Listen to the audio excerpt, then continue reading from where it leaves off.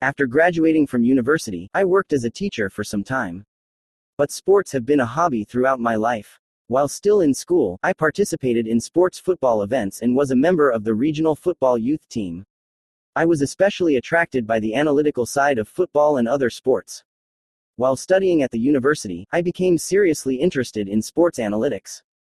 A few years ago, I decided to change my career and became an editor and an online sports analyst.